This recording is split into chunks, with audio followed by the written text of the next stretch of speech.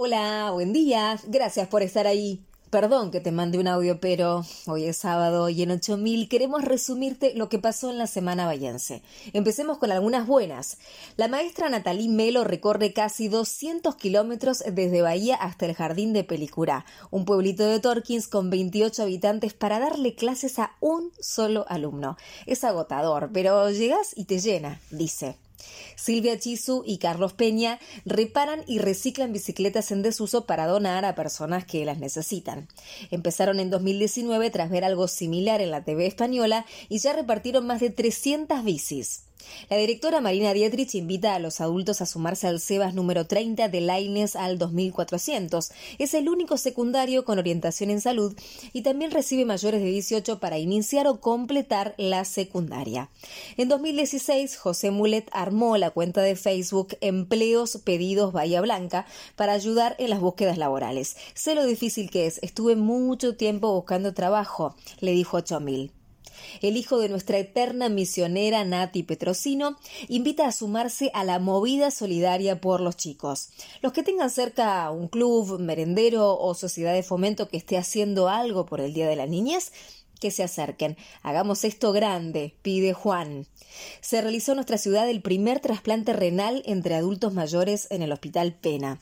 La paciente receptora tiene 71 años. Una buena para los jubilados. El gobierno anunció un aumento de 15,53% en septiembre y un bono de hasta 7.000 pesos durante 3 meses. Ahora vamos con otras noticias que no nos gustan para nada, pero están.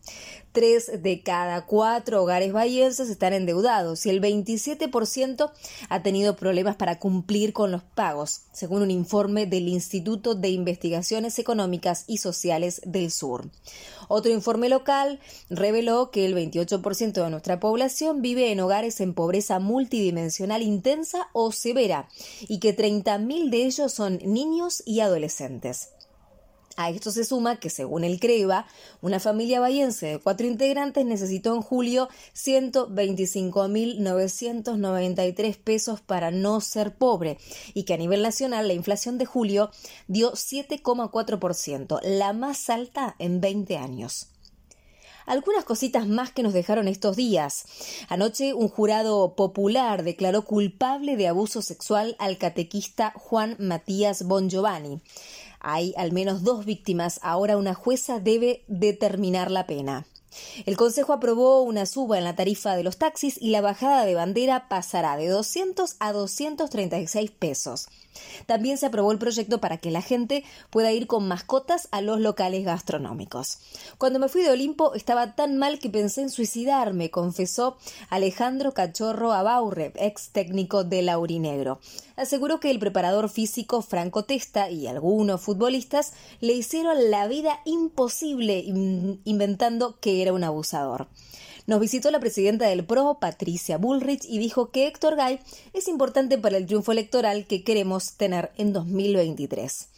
Rubén Rapetti acusó a Jorge Carvalán Goñi, el dueño de Droguería Sur, de chocarlo y darse a la fuga. Carvalán ya había protagonizado otros episodios y, según la comuna, se está manejando sin licencia.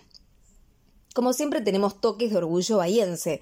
El Dow Center recibió elogios de la Selección Nacional de Básquetbol y Pepe Sánchez se mostró muy orgulloso. Es como ser campeones olímpicos o llegar a la NBA, dijo. La bahiense Valentina Costa Biondi se va a jugar a la liga más importante del hockey femenino sobre césped. Estará en el HC Rotterdam de Países Bajos. Ya empezó el fin de Meteo Bahía de Conicet. Dice que después de este sábado soleado y ventoso con 24 grados de máxima, se esperan lluvias para mañana y el lunes con máximas de 16 grados. Eso es todo por hoy. Ya sabéis, nos ubicás en la página 8000.ar, en las redes como @8000bahía y en el email orgullobahiense@gmail.com. Soy Agustina Arias y me despido. Gracias por estar ahí hasta el sábado que viene. Y perdón que te mando un audio, pero